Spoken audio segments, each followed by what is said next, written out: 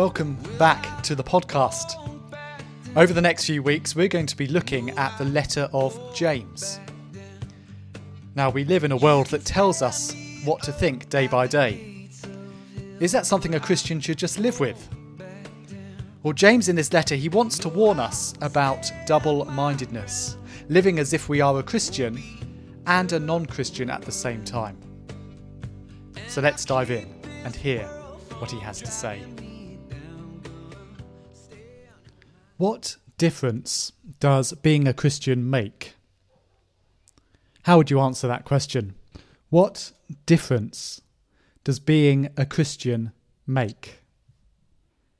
Is there really that much of a difference between the way a Christian thinks and a non-Christian thinks? The way a Christian behaves and the way a non-Christian behaves? What marks you as being different to your non-believing friend down the road? You may or may not have heard of the idea of a worldview. To put it simply, a worldview is the way that a person views the world. It's the model that a person uses to make all of their decisions. And as we've been going through James, he's been sharing with us two different worldviews. The first of being friends with the world, and the other of being a friend of God. It's obvious which one of those a Christian should be, right? Two different mindsets. And James has been calling Christians, his readers, us, to stop being double-minded, or in effect, to sort out our worldview.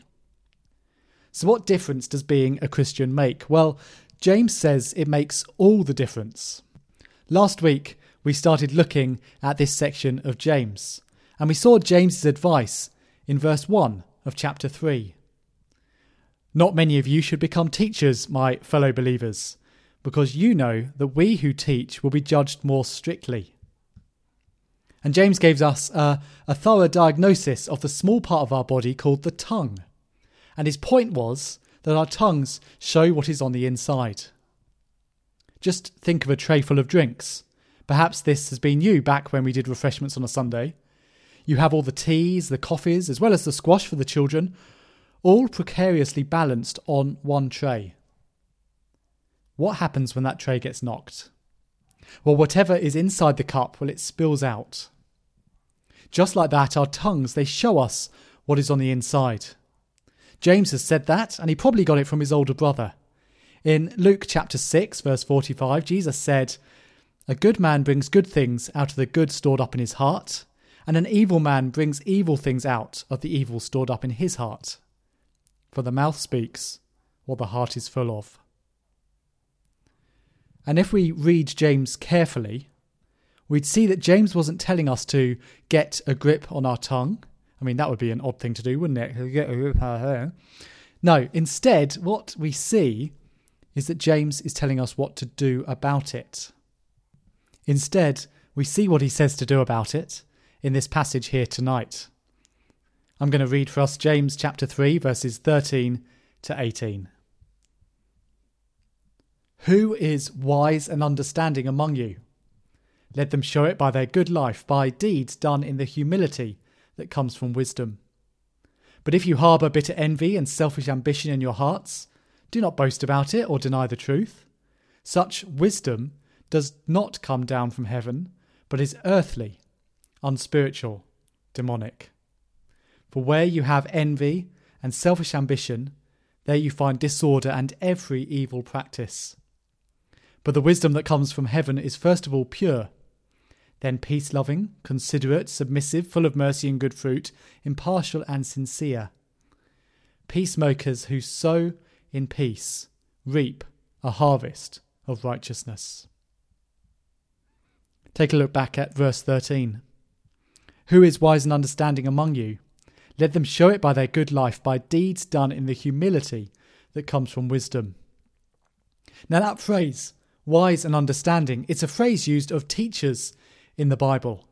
If you see those words together, you tend to see someone in a position of teaching nearby. So we're still connected to what James has been saying before. So you could ask, what sort of teacher should you have? If not many should become teachers, then who should? But not only that, all Christians, all God's people are called to be wise and understanding. So there's something in all of this for everyone here this evening. So what marks someone who is wise and understanding? Well, it's their works. It's their good life. It's their deeds. It's what we've seen before, right? But where does that come from? Have a look again at verse 13. Who is wise and understanding among you? Let them show it by their good life, by deeds done in the humility that comes from wisdom. It comes from wisdom. We've heard a lot about wisdom as we've gone through James. Wisdom is James's way of saying worldview. What is it that, at the very bottom of yourself, is making the decisions? What do you truly believe, and how does that affect you? What is going on in your heart? Or to return to the question we had at the start, what difference does being a Christian make? Well, James shows us two types of wisdom in this passage. Earthly wisdom in verses 14 to 16, and heavenly wisdom in verses 17 and 18. So let's have a look at the first, shall we? Earthly wisdom, verses 14 to 16. But if you harbour bitter envy and selfish ambition in your hearts, do not boast about it or deny the truth. Such wisdom does not come from heaven, but is earthly, unspiritual, demonic. For where you have envy and selfish ambition, there you find disorder and every evil practice. We may read that verse and see it as obviously negative. Why would you want that sort of wisdom? But just think about it for a moment. You can watch a TV show like The Apprentice or The Great British Bake Off, choose your fancy. Is the ambition there something celebrated or something that's seen as bad? When you look at politics, do you think of the ambition there as a good trait? Boris was known for being selfishly ambitious in his treatment of Theresa May, wasn't he? But that was seen as a positive thing, wasn't it?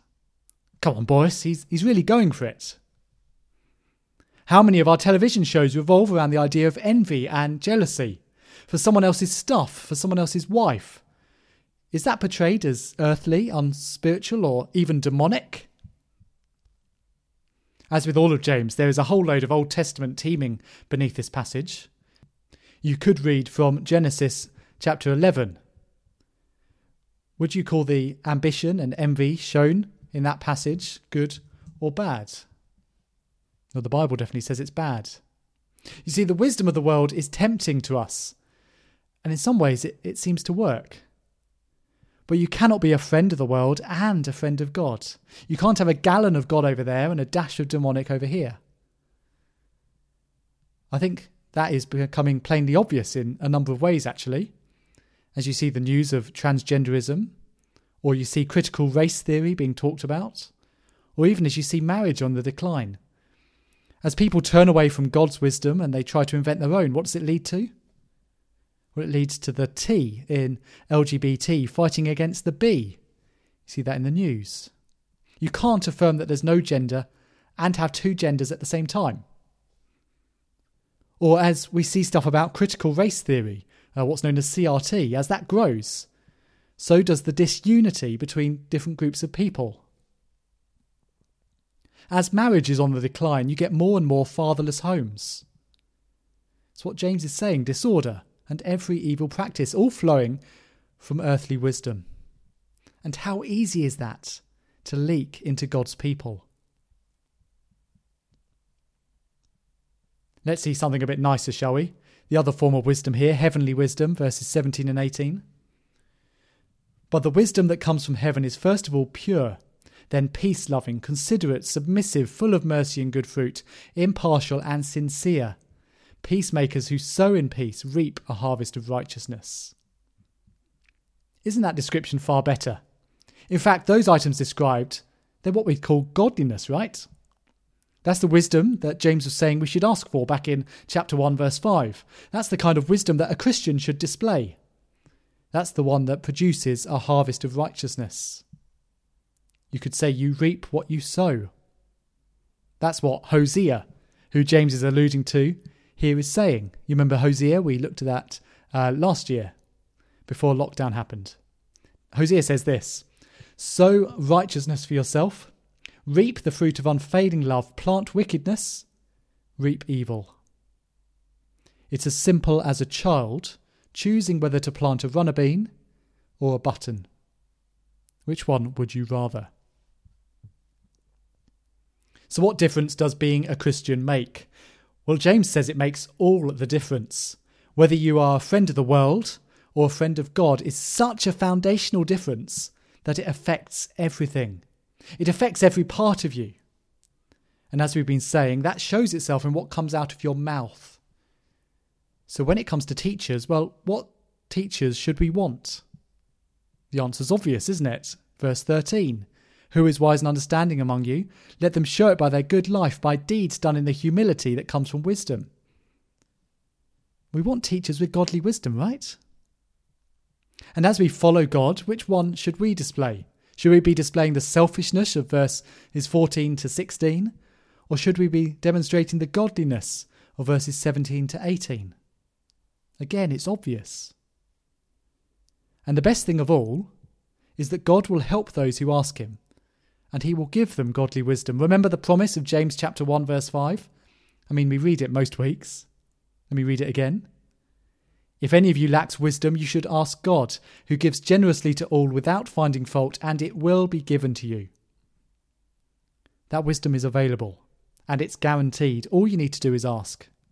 Ask God, and it will be given to you. And not given modestly, not given with some kind of grudge, but given generously. So let's spend some time now praying and asking God for that kind of wisdom, shall we? Well, hopefully that gave us some things to think about. Join us again next week. Hey, baby.